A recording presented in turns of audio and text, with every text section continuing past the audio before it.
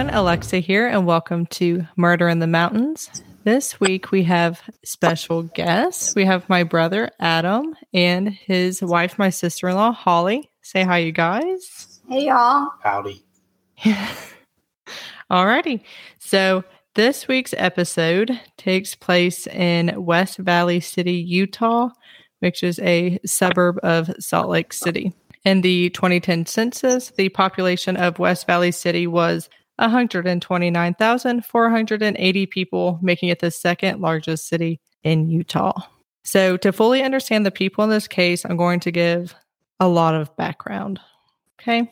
All right. So Joshua Powell was born on January 20th, 1976 in Washington. His parents, Terica and Stephen Powell, had a rough marriage, to say the least. Terica was a follower of the Church of Latter-day Saints, and Steve used to be a member, but then completely refused the church. This caused major issues, and the couple ended up filing for divorce in 1992. In the divorce filings, Terica claimed that her husband shared pornography with their son, Josh, and his two brothers. What a dad. Yeah, dad of the year. He subjected Josh to harsh discipline, but he said he began to lose control of him as a teenager because he was now larger and stronger than him. Steve also shared with his sons his theory that people were just animals and men should be able to have sex with whoever they want. He also admitted in his journals that he was attracted to his daughter, Jennifer, and wrote about it in his journal, saying, "She once walked around the house in just a t-shirt and panties. Man, that drove me wild." What? And that was his daughter. That's disgusting. Okay.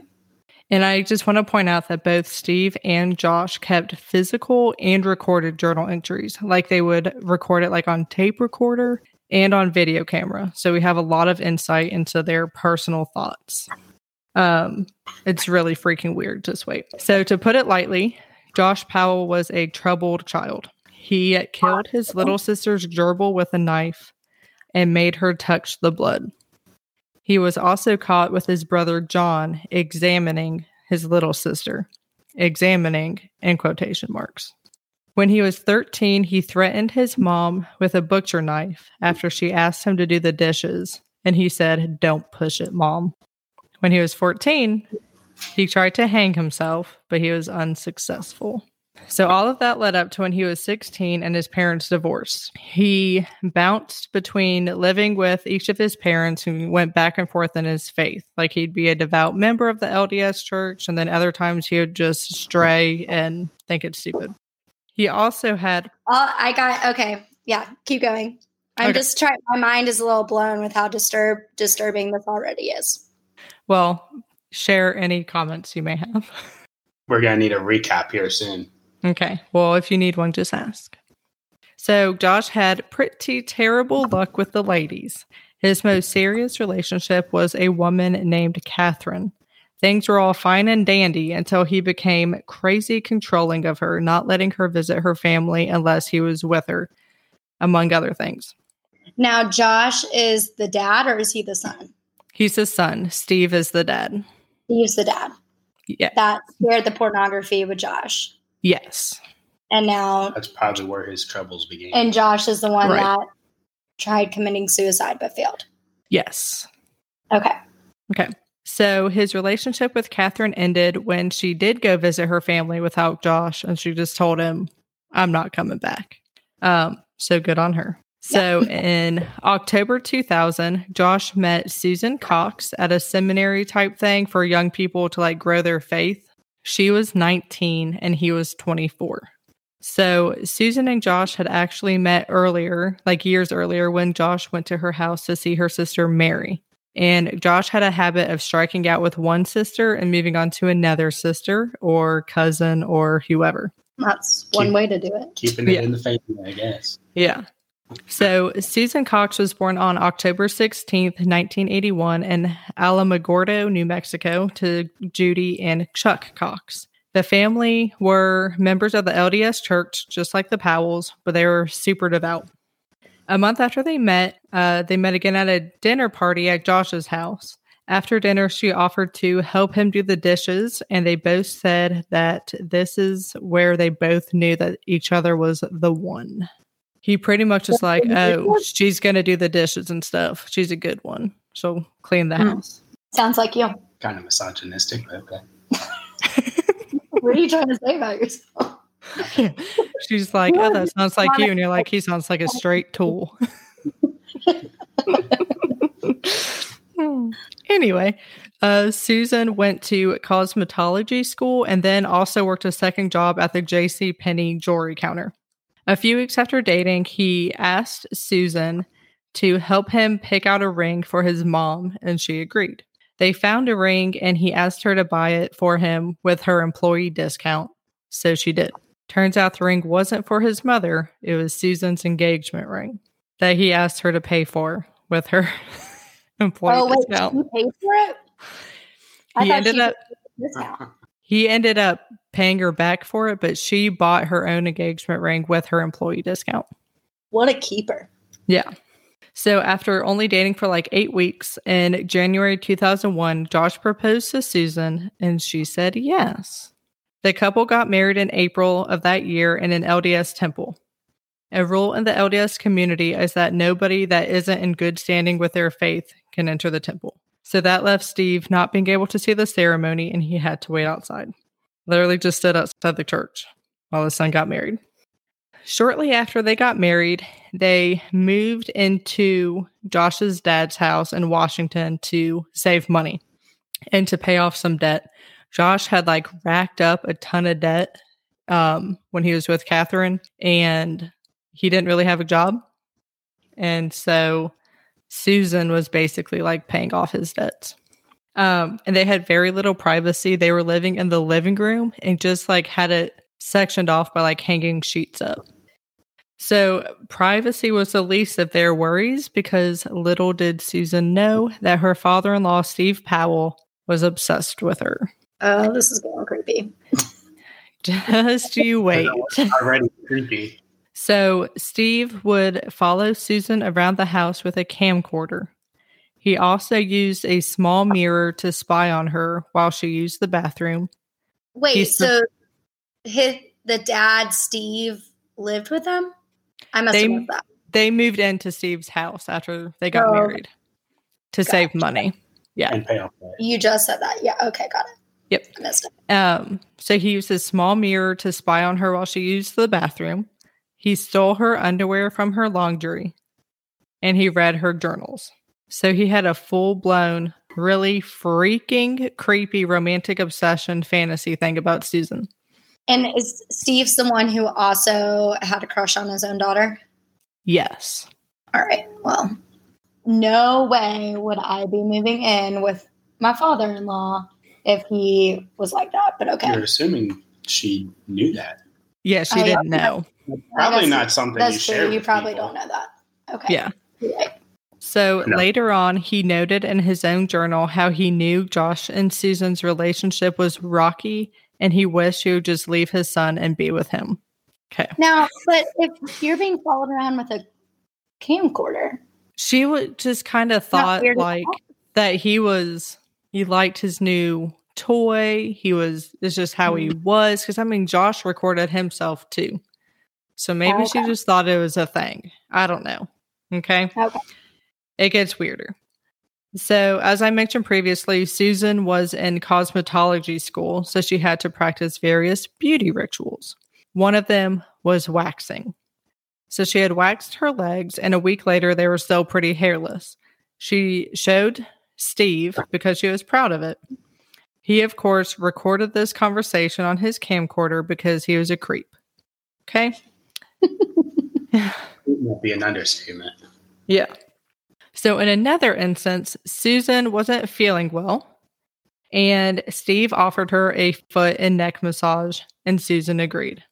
But I mean, does Susan have a crush on the dad too? No. She was very naive. Just let your father-in-law massage you? I guess. Like, I don't know if I don't know. But it was definitely one-sided. Okay. So, not surprisingly, Steve later that day, made a video diary entry detailing the massage. He made this video as he was sitting on the edge of a bed undressing. I have some of the audio, so I'm going to play it for you so you get like a feeling of how freaking creepy this is. Okay? Do it. All right. I just had what is probably the most erotic experience I've had in my entire life. I hate to say it. I mean, of course, I haven't had that many experiences, but Susan has been feeling ill. She had a cold. And I offered to rub her feet, to rub her toes, to give her some stimulation. That went on. I probably rubbed her feet, her toes, her beautiful feet. She has such pretty feet. Of course, everything about her is pretty, beautiful. And I know she felt it. I mean, I know she couldn't have missed it. She's not naive either, I know, from what I've read in her journals. That girl is not naive. I started massaging her legs. I wouldn't love to go all the way up her legs, but I did do her calves because her feet were resting in my crotch, so I sort of rubbed her calves. She didn't seem to mind at all having me that close. I mean, I was close. I was touching her with my crotch. Then I just started rubbing her back and her neck. So I'm going to stop it there. What a pervert. I wish you could see our face right now. Because within the first couple of seconds, Adam's face, like his jaw just dropped and just started blinking. All right. Okay. Okay, Yeah. so let's just hear your thoughts on everything so far. I don't know. Okay, well, obviously he's a pervert, but then again, like, come on, like, is Susan, right? Yes. Sorry, I'm really bad with names. I would not have an encounter with that with my in-laws. I think if it got to that point, if it was the way he was describing it, I would probably move out of the house. So at that point, they had moved into their own house and he was visiting. And where was the son or the husband? Not there. But there were other instances where he's like, oh, I had to watch myself because Josh was sitting right there. Like with things he would say and all that stuff. And there's another video of Josh's graduation from college. And instead of like recording his son, he was like recording Susan and like zooming in on her butt and stuff. Yeah, so he's like a wackadoodle. It's disgusting. Because obviously she's like younger than his son too. His son too. So there's 5-year age gap between the son and her, but the father and her. Think of that age difference. I mean, that's disgusting on its own too. Yes. Okay. So it gets worse. So in January of 2003, Susan had noticed that her dirty laundry was being dug through. She mentioned this to Josh, who mentioned it to his dad. And so Steve knew that Susan knew that something was up. But dirty underwear wasn't the only thing that Steve collected from his daughter-in-law.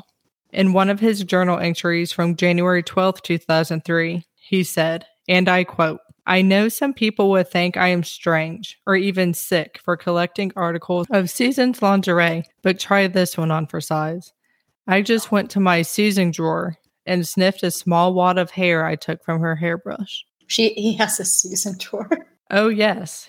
Thank you for mentioning that he does have a Susan drawer. And in the Susan drawer, it had her dirty underwear, wads of her hair, and used tampons. I knew you were going to say that. I just had a feeling that was about to be said. Alexa, I'm eating right now. It's so gross. Very gross. He would dig them out of the trash and put them in little baggies. And it wasn't just one.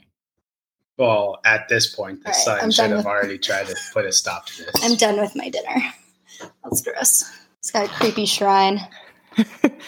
Yeah. Okay. So we'll just kind of step aside from that for a second. Josh always had a hard time keeping a job because he thought he was smarter than all of his bosses, and he'd tell them that he wasn't a real agreeable guy. After multiple failed jobs, Josh decided he wanted to try and become a truck driver.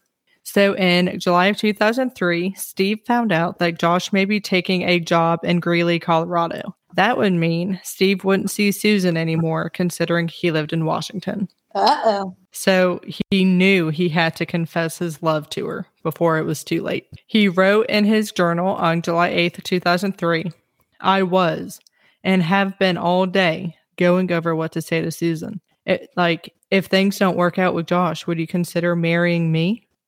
When the possibility of no comes to my mind, my subconscious mind puts a gun in my hand and I shot myself." So he had it bad. What? But what does he think is going to happen with his relationship with his son? Does he not care? I would say he doesn't care as long as he can have Susan. Father of the year again. Yeah. Yep. But the time finally came for Steve to confess his love for Susan when a week later, Josh and Susan traveled to Kent, Washington for Josh to practice driving a semi-truck. And of course, Steve tagged along to the trucking company, camcorder in hand, and offered to drive Susan back to her parents' house so that she didn't have to wait there. Steve was previously messing around with a camcorder before Susan got in the car. He thought he had turned it off when he shoved it in a bag in front of Susan, but even though the video is black, it caught the audio of the whole conversation. Do you have the audio? No, but I have the transcript. Oh, okay. So Steve said, "Just having you go away is really, really hard for me because it just seems like, anyway, I'm probably wrong, but I've really fallen in love with you." So 21-year-old Susan was trapped in the minivan with her 53-year-old father-in-law who just admitted he was in love with her. She tried to change the topic, but Steve wouldn't let her, and he just continued. "Maybe I've got the wrong impression from you because, well, I guess what I was wanting to really know because I'm going crazy and you're leaving. Just, I can't think of anything other than you." There was a very long pause, and Susan replied, "I don't know where you're going with this." Steve asked if she was going to tell Josh, and she replied with, "Is there anything I don't tell Josh?" Steve then asked Susan if she was upset with him. She said, "No, I mean, I'm glad that we talked about it and I could answer your questions and clarify any misunderstandings." Steve claimed that the waxing incident and the massage was Susan leading him on. He thought for sure she felt the same way. But she didn't. Okay. Devil's advocate. He's a creep. He's a pervert. But then again, there is no way, like I said, I don't think I'd show off my waxing to my in-laws. I don't know, Alexa. I might show it off to you. Be like, but we're girls. Like, there's a difference. Right. I don't think I'd show it off. Like, I don't know. I think that's weird. And I also, there's no way I'd let my in-law massage me. That's just. Literally nobody except Ryan and a professional is massaging me. Exactly. So she did tell Josh about it, and he was furious. But his dad told him that it's not his fault. Susan was coming on to him. Like, what was he supposed to do? Josh didn't talk to his father for months, but they did eventually begin talking again, and Steve wrote in his journal that Josh had pretty much brushed off the incident. "It didn't take much for me to convince Josh that she instigated my feelings for her by her little enticements." When Steve would come over, Susan would lock herself in her room, and she refused to see him. Josh ended up not getting the trucking job, but Susan wanted to move far away from her father-in-law. So in December 2003, they moved to Utah. The couple stayed... Utah. I thought they were already in Utah. No, they're in Washington. I just set the scene. Oh, okay. That was okay. Gotcha. Yeah. So the couple stayed with Josh's sister, Jennifer, while they got settled in and found a place of their own. Jennifer was estranged from her father and was normal, unlike her father. Does she know that her father had a crush on her too? This is the daughter that he was obsessed with before. Yes. I don't know if she knew, but I would only assume she did. And if she didn't know, she knew that other things were wrong with him. So not long after they moved in with Jennifer, she noticed how controlling Josh was towards Susan. As I mentioned earlier, Josh was wishy-washy with his faith. At the time he and Susan met, he was a member of the LDS Church, as was Susan. And they got married in the temple. You can only get married in the temple if you're both believers, yada, yada, yada. But within a few years of marriage, Josh stopped attending services and tried to get Susan to do the same. But she took her faith and wedding vows very seriously, so she stayed strong to both of them. But Josh started to change, like, drastically. Became a totally different person than when they started, dating and got married, or so she thought. And she just wanted Josh to be the man he was when they first got married. But she believed that he was her eternal love, and she planned on keeping it that way. A few years into their marriage, Susan and Josh had 2 sons, Charlie and Brayden. But adding children to the family did not make things any better, as it doesn't. In fact, when Susan was going into labor with their first child, she had to call her father, Chuck, to drive her to the hospital because Josh was too busy messing around on his new computer. Wow. When he finally... Right. Oh, yeah. Yeah, now he's Father of the Year. Right. So, I was going to say, following in the footsteps of his dad. Okay. Yep. When he finally got to the hospital a few hours later, he brought his laptop with him. Chuck had to tell Josh to go over there and be with his wife and hold her hand. If you weren't there for the birth of our children, I mean, unless you had a good reason, like emergency or playing with the laptop. If you were playing with a laptop, I mean, it'd be pretty bad. Okay, go on. Sorry. It's okay. He literally had to be told to go over there and hold his wife's hand. It's insane. So Josh knew his wife's devotion to him, and he took full advantage of it by exerting tight-fisted control over the family's finances. He would become furious anytime Susan spent more than he thought she should on necessities, including food for herself and their 2 young sons. But wasn't Josh the one when they first got married that had all the debt and she was paying off all the debt or something like that, and she paid for her own wedding ring? Correct. And she still was the main breadwinner. He was in and out of jobs, could barely hold down a job, but he was keeping the purse strings tight. And would it mattered her for if this, can of chili was $1 at Publix, but then at Kroger, it was 95 cents. And she didn't go to Kroger because she knew it was 95 cents. It'd be the end of the world. So Susan's solution to that was to start a garden so that she could grow food and didn't have to spend as much money on food. But he would literally spend a crap ton of money on electronics like computers and RC cars and power tools, but would get pissed when Susan spent money on necessities. And she was the one making the money. Well, why don't you get a job? Exactly. He would spend tons of money on Susan's credit, rack up credit cards, file bankruptcy, have the debt cleared, and then just do it all over again. When he actually remembered birthdays and anniversaries, Susan would receive an uniced cake.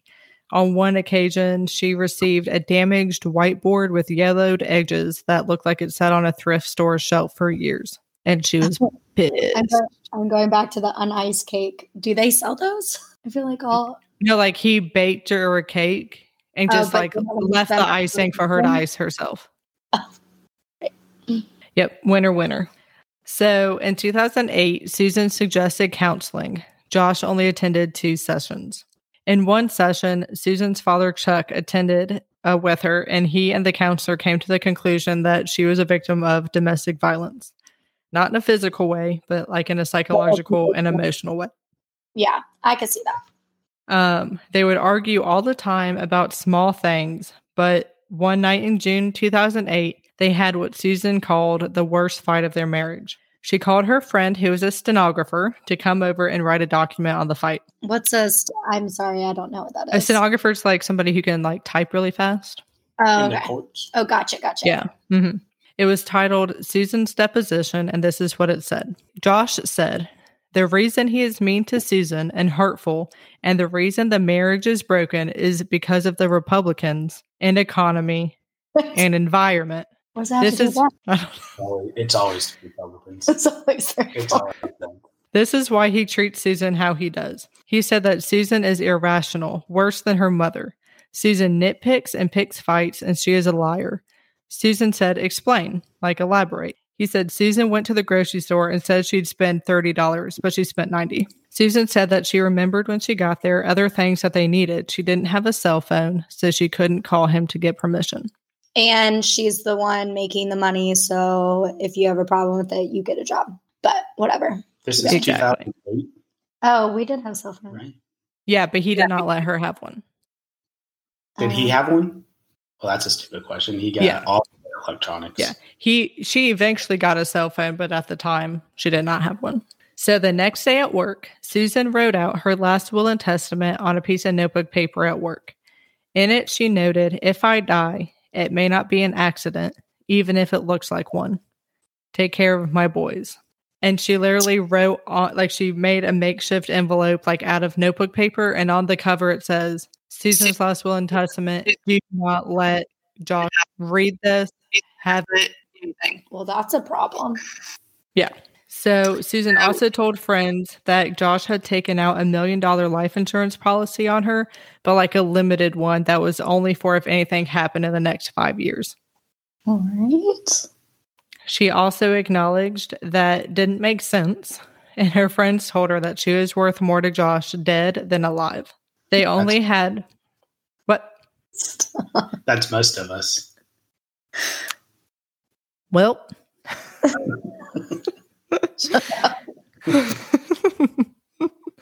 So they only had one car, but Josh did not allow Susan to use it to go to work. He made her ride her bike 15 miles to work every day instead. What? So she feared this life insurance policy could be used in an accident, like her getting hit by a car on her bike. Right. I would say, why didn't she leave him? But I feel like she has like that, what is it? Battered wife syndrome, but not, even if it wasn't physical, it was still emotional. Like she probably obviously thought he was going to do something. Well, she wanted it to work so bad. Like she didn't want to get a divorce. She was super devout in her faith. You know, she wanted to make it work. Yeah. But then at the same time, it's like she knew maybe something could happen because he's obsessed with money, yada, yada, yada. And then he's just taking out life insurance policies on his 20-something-year-old wife in case something happens in the next 5 years. Yeah.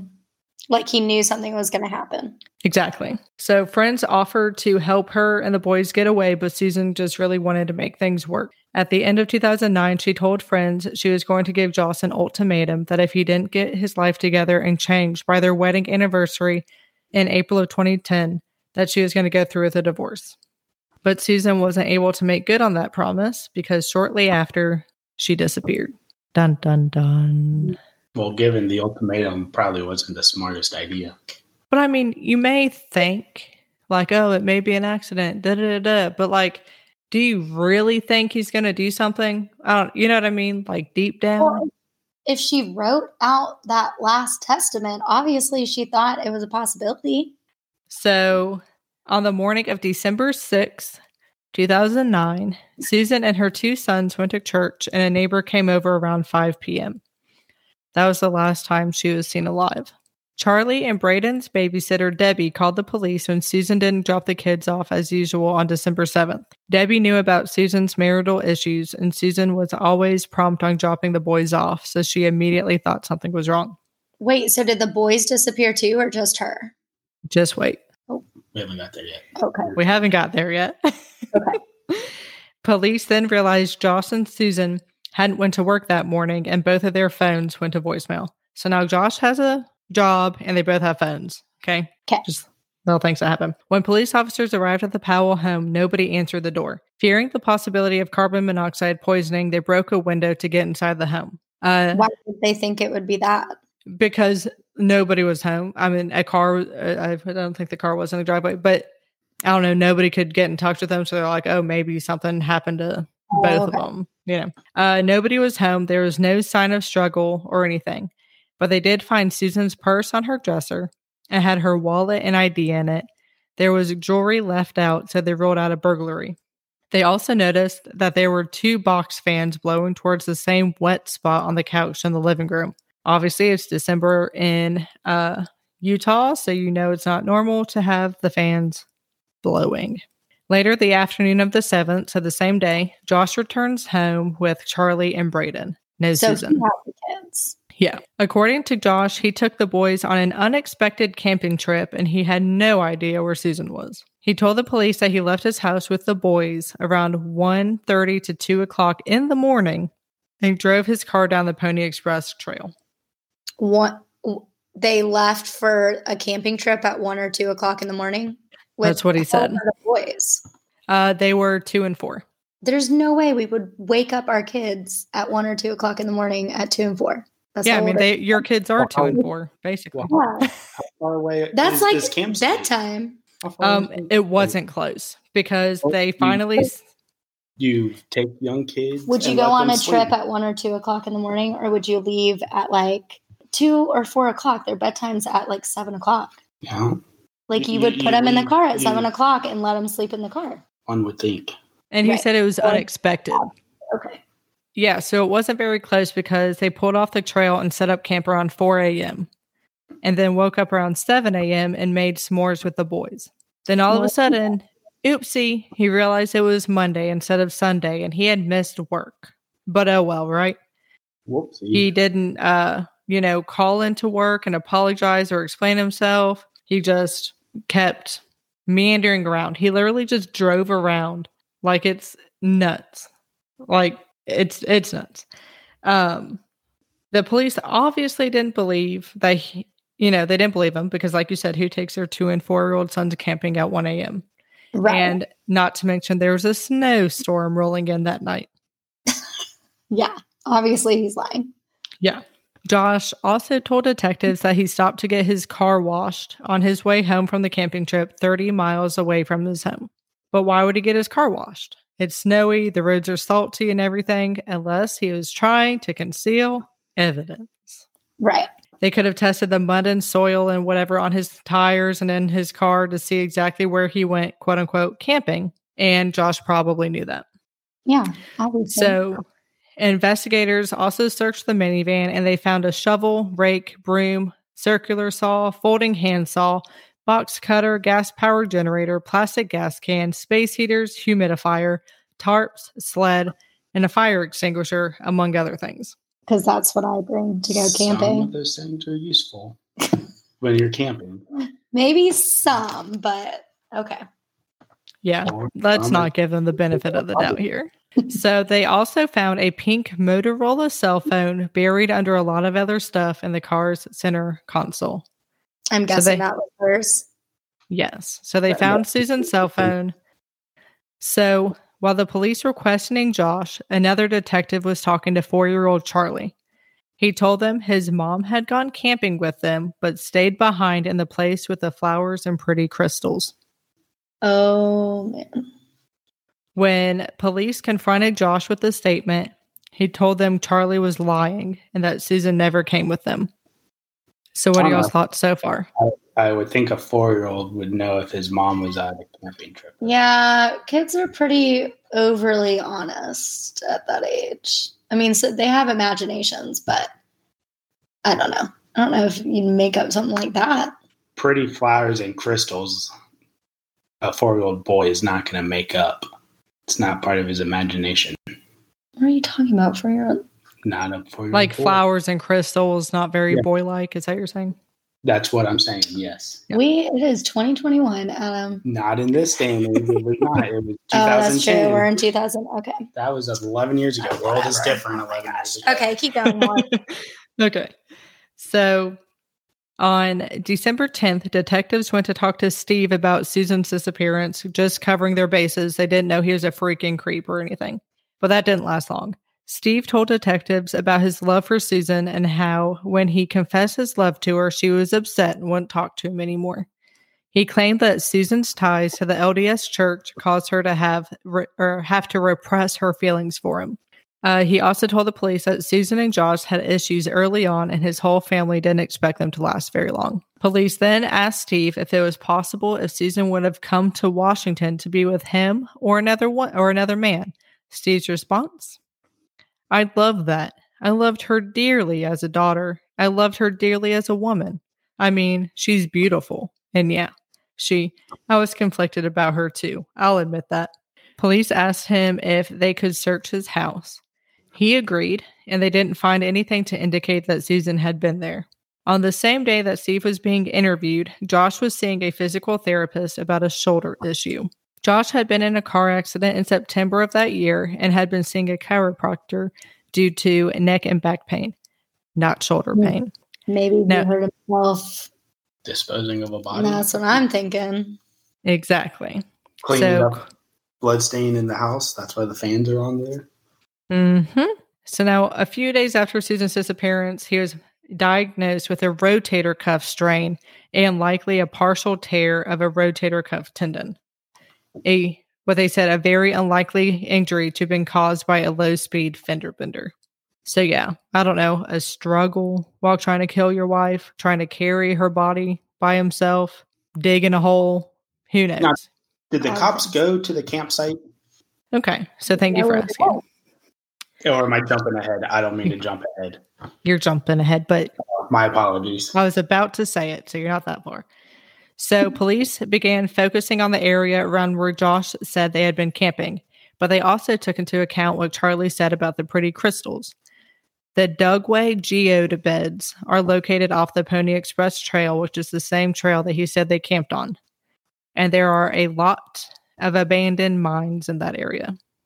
Josh could have easily dumped her body down an abandoned mine, like an abandoned mine shaft, and the likelihood of finding her would be very slim. He actually said so himself. At a Christmas party for Susan's work, he was talking to the husband of one of her Susan's coworkers about true crime TV shows. He said, "Those shows are so dumb. Those people always put the bodies in the stupidest places. It's so obvious. If it was me, have you ever been out to the West Desert? There's mines everywhere. Nobody's going to find anything out there." Well, that's pretty incriminating, but okay. Yep. The police searched dozens and dozens of mines all over and came up with nothing. They called the mine search off at the end of 2010, a year after Susan's disappearance. As time went on, Josh and Susan's oldest son, Charlie, began saying some strange things that caught the attention of some adults around him. He told an employee of the YMCA a story on how to kill a bear. He explained that the best way to kill a bear was to dig a big hole and put the bear into it, then throw rocks on it, cover it with a tree so no one can see it, and then he said you have to plant a raspberry bush over it, and that's how you kill it. He also told us that those are the best raspberries because of the bear underneath. When they asked him how he knew this, he told them it was because I saw someone do it. When they asked when he saw somebody do that, he hesitated and said, on TV. A week later, he told another employee that it was important to kill Mormons. Keep in mind, Susan was a Mormon. Wait, who said it was important? The son or? Yes. Okay. Yeah, Charlie. When Charlie was enrolled at the YMCA, a rock and gemstone club, and kindergarten, Josh told all the administrators that Susan or any member of her family were not allowed to pick up the boys. But why would he say this? To pretend like he doesn't know where Susan is? Did he not kill her? What do you think? What? I don't know what to think right now. I don't know what to think either. Like, at one point, I almost want to say I feel like his dad's in on it. I feel like they both are in on it. Did the son say anything about his granddad being there? No. It was just his mom, his dad, and his brother. Well, maybe not. I don't know. I feel like I would listen a lot to. I know he's only 4 years old, but I don't know. It's a weird thing to make up, right? It's a weird thing that I feel like a 4-year-old. I don't know. I feel like that's a very honest stage of life. Yes, they have an imagination, but Amelia would know if you went on a camping trip with them.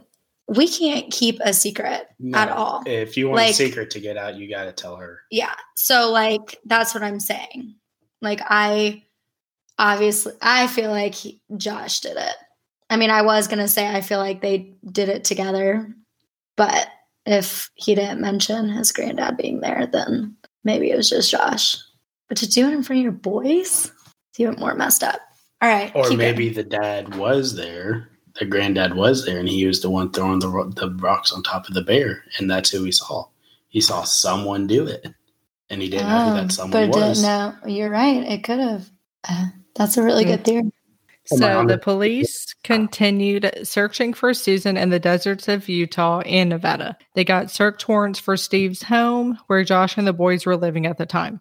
They found home videos taken by Steve that showed secret recordings of Susan's body parts and video diaries in which he smelled her underwear and expressed his love and sexual feelings towards her.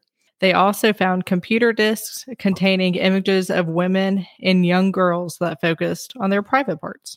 As a result, Steve was arrested for voyeurism and child pornography charges, and Josh lost custody of Charlie and Braden. Custody was given to Susan's parents, Chuck and Judy, but Josh had supervised visitation once a week. Due to the findings at his father's home and finding what was described as incestuous cartoon porn on Josh's computer, Josh was ordered to take a psychosexual evaluation. But before he was scheduled to take that test, he still had supervised visitations with his sons. Wait, so I'm getting the two confused. So, like, they found video of her body parts at Steve's house or at Josh's house? At Steve's house that Steve had taken of Susan and other random girls. But they found evidence of incest at Josh's house? It was on Josh's computer.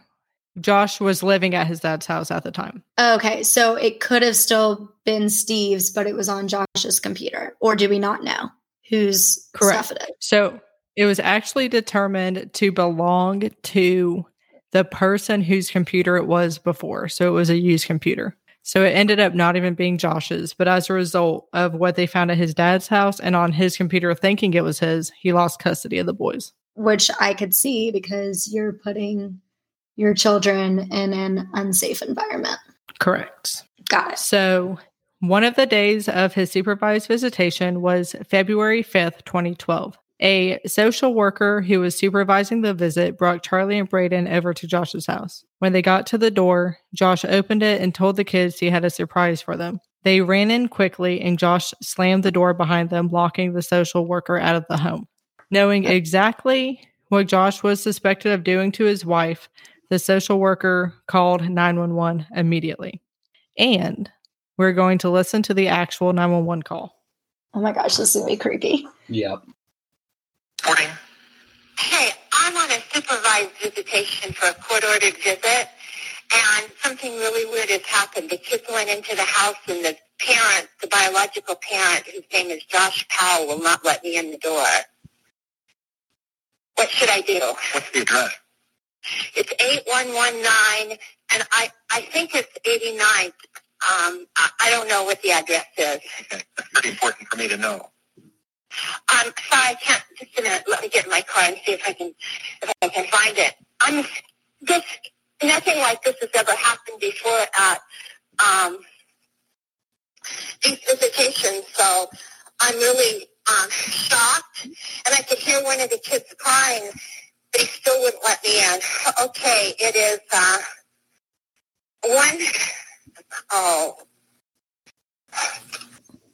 just a minute. I have it here. You can't find me by GPS? No.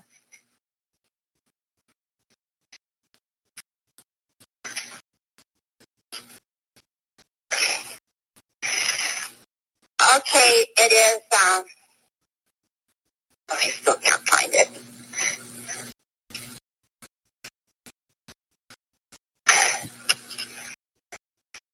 But I think I need help right away. He's on a very short lease with CSHS, and CPS has been involved. And this is the craziest thing. He looked right at me and closed the door. Are you there? Yes, ma'am. I'm just waiting to know where you are. Okay. It's 8119 189th Street, Court East, Puyallup, 98375. And I'd like to pull out of the driveway because I smell gasoline and he won't let me in. You want to pull out of the driveway because you smell gasoline, but he won't let you... He won't let me in. He won't let you out of the driveway? He won't let me in the house. Whose house is it? The kids in the house and he won't let me in. It's a supervised visit. I understand. Whose house is it? Josh Powell. Okay, so you don't live there, right? No, I don't. No, I'm contracted to the state to provide supervised visitation. I see. Okay. And who is there to exercise their visitation? I am. And the visit is with Josh Powell. And who And supervises? he's the husband that I supervise. So you supervise and you're doing the visit? Yeah, You're supervising yourself? I supervise myself. I'm the supervisor here. Wait a minute. If it's a supervised visit, you can't supervise yourself. If you're the I visitor. do supervise myself. I'm the supervisor for the supervised visit. Okay, well, aren't you the one making the visit? Or is there another parent that you're supervising? No, I'm the one that supervises. I pick up the kids as their grandparents. Yes. And then who visits with the children? Josh Powell. Okay, so you're supposed to be there to supervise Josh Powell's visit with the children. Yes, that's correct. And And he's the husband of missing Susan Powell. This is a high-profile case. How did he gain access to the children before you got there? I was one step in back of them. Okay, so they went into the house and then he locked you out. Yeah, he shut the door right in my face. All right, now it's clear. Your last name? My name is Elizabeth Griffin Hall.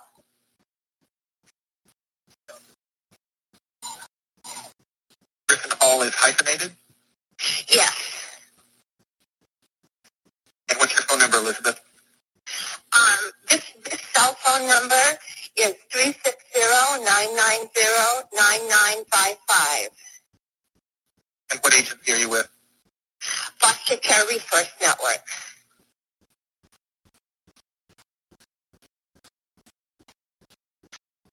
And the kids have been in there by now approximately 10 minutes. And he knows this is a supervised visit. 2. Braden is 5 and Charlie is 7.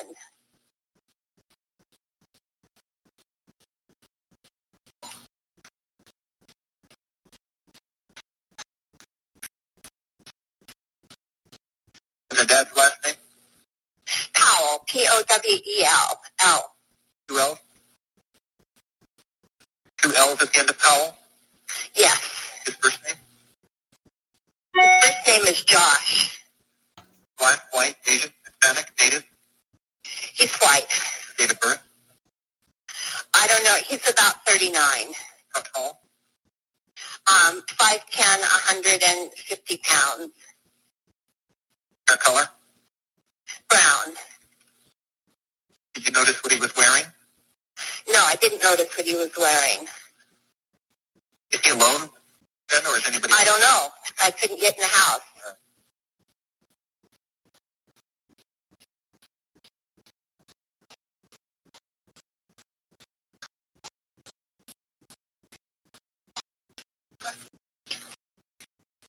Are you in a vehicle now or on foot? I'm in a vehicle. I'm in a Prius, a 2010 Prius. What color with is the doors locked. But he hasn't opened the door. I rang the doorbell and everything. What color I is begged him to let me in. Elizabeth, please listen to my questions. What color is the Toyota Prius? Gray, dark gray. And the license number? I don't know. I can look.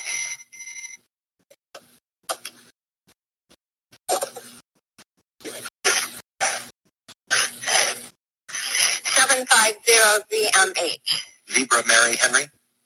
Yes. All right, we'll have somebody look for you there. Okay, how long will it be? I don't know, ma'am. They have to respond to emergency, life-threatening situations first.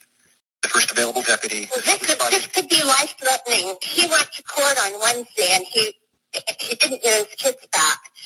And this is really, I'm afraid for their lives. Okay, has he threatened the lives of the children previously? I have no idea. All right, we'll have the first available deputy contact you. Thank you. Bye. Okay, so that was the first call. All right, I'm about to play the second call. It's a lot shorter. Okay. Okay.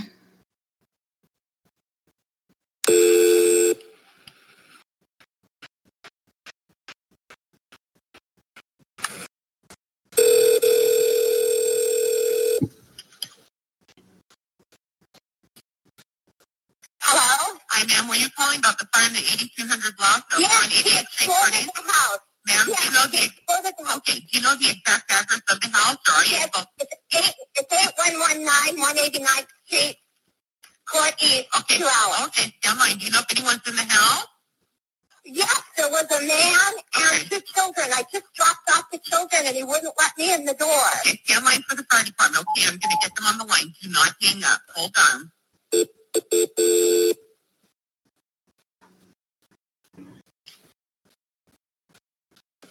Stay on the phone here with me now.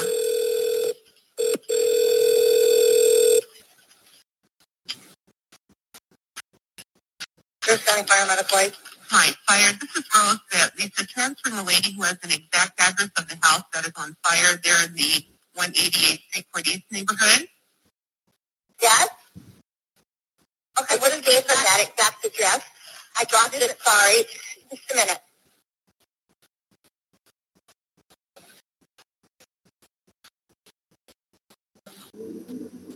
I can hear the fire trucks, but they're not here yet. It's 8119. There. What? We have an engine there. And people are saying there's not somebody here, but I was just there, and there is somebody here. There's 2 little boys in the house, and they're 5 and 7, and there's an adult man. He has supervised visitation, and he blew up the house and the kids. The kids and the husband and the father were in the house? Yeah, yes, he slammed the door in my face. So I kept knocking. I thought it was a mistake. I kept knocking, and then I called 911. You saw him go back into the house when the flame, right before the flame? He didn't ever leave the house. He just opened the door. The kids were one step ahead of me. They're 5 and 7. They were one step ahead of me, and he slammed the door in my face. And you think he might have done this intentionally? Yeah. Okay. Downey, go ahead with what you need. I'll pass that on to my Thank you very much, fire. Ma'am, what is your name, please?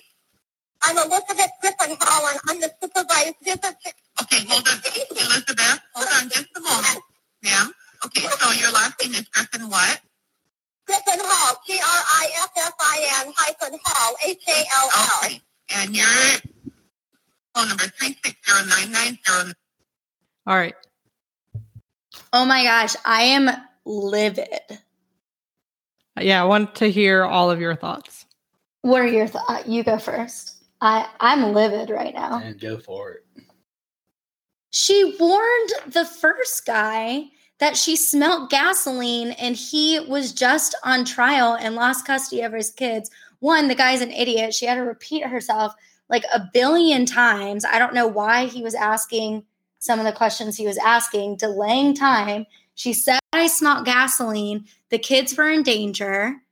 And he was talking to her like, maybe because he's a man and she's a woman, but that she was freaking out for no reason.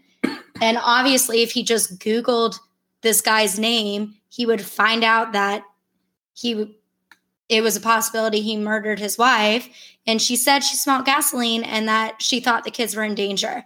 And then he blew up the house and they were still taking their time to get there. And then they didn't even believe her. That it made it seem like they didn't believe her that she knew there was a man and 2 children in the house.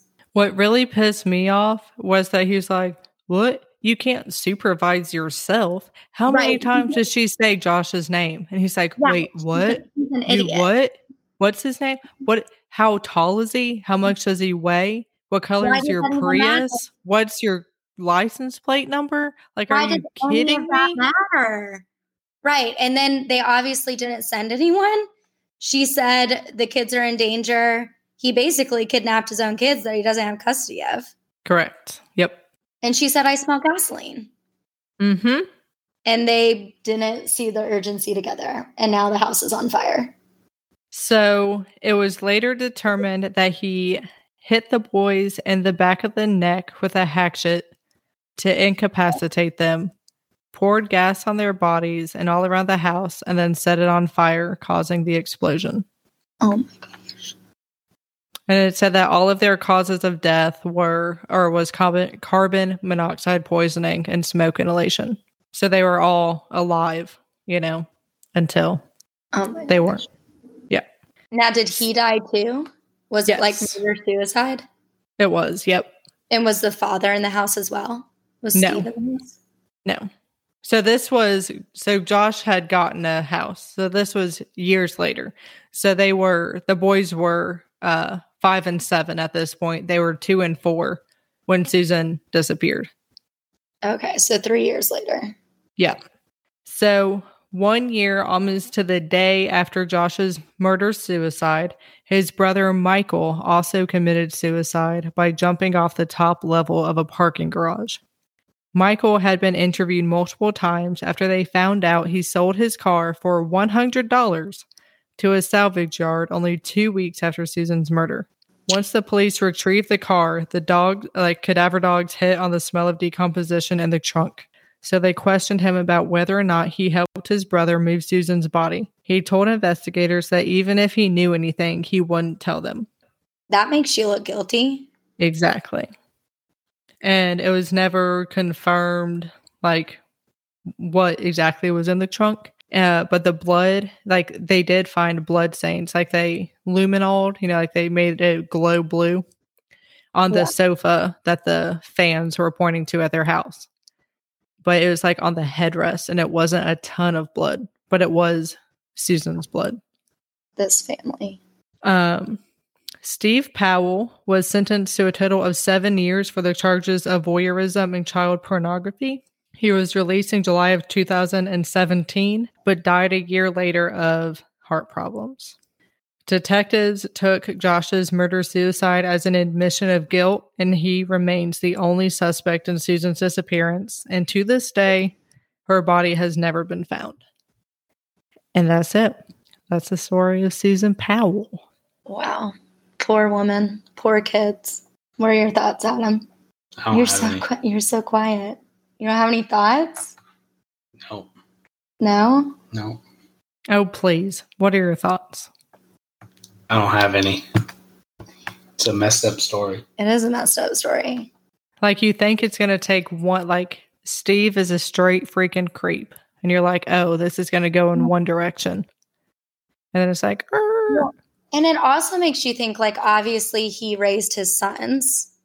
So, but it almost makes you think, is that psychological thing, I don't know. He was messed up. His kids were messed up. Is that a psychological thing, or is it just because they were raised by him? I don't know. That's so nature versus nurture. Yeah, that's so twisted. It is twisted. I feel so bad for those boys. I know. Not only and that freaking dispatcher. Right. Oh my gosh, I feel bad. Well, I feel bad for the woman who called. She was way more patient with him than I would have been. Oh, I know. I would have probably called 5 times and been like, "Where are you?" Yeah. Or just later. Or just hang up and try to get somebody else. I want to know how she is. She probably had to go to therapy. Oh, for sure. She probably quit her job. Oh, I would. For sure, I would quit my job. I would say she definitely blames herself. But she tried. I feel like I blame the dispatcher. Oh, yeah. I mean, it's not her fault at all. I mean, she was walking one step behind him. He told the kids to, come inside. I have a surprise for you. Right. That freaking jerk. Oh, my goodness. She should have broke into the house. Such a messed up world we live in. Do y'all have any last minute thoughts? No, I feel like I'm going to have nightmares tonight. I'm going to be thinking about this. Thanks, Alexa. If I don't sleep, it's your fault. I'm just kidding. Thank you. Thanks for being on here. Thanks for inviting us. Yeah. And as always, like and share and leave a review. 5 stars Thank you. on all the platforms. Yeah, y'all like and subscribe and leave a review. Yes, thank you. So I don't have to say it. Join the Facebook and chat. Let's join the Facebook page and chat about this. I'm not done talking about it. Let's go chat. Holly is an active member of the Facebook page. I am. I am not. Not yet. Adam and I weren't even Facebook friends for years. You've known each other your whole life, I'm pretty sure I was Facebook friends with you before I was Facebook friends with Adam. Probably. More than likely. That's how I roll. Okie dokie. Well, like they said, rate, review, subscribe, all the things, and come back next week for another episode of Murder in the Mountains. See ya. Y'all gonna say bye? Oh, bye. Why, Bye. why does nobody want to say bye? Well, I thought that was your thing. I didn't know we were supposed to say bye too. Of course. Okay, bye. Bye. Bye.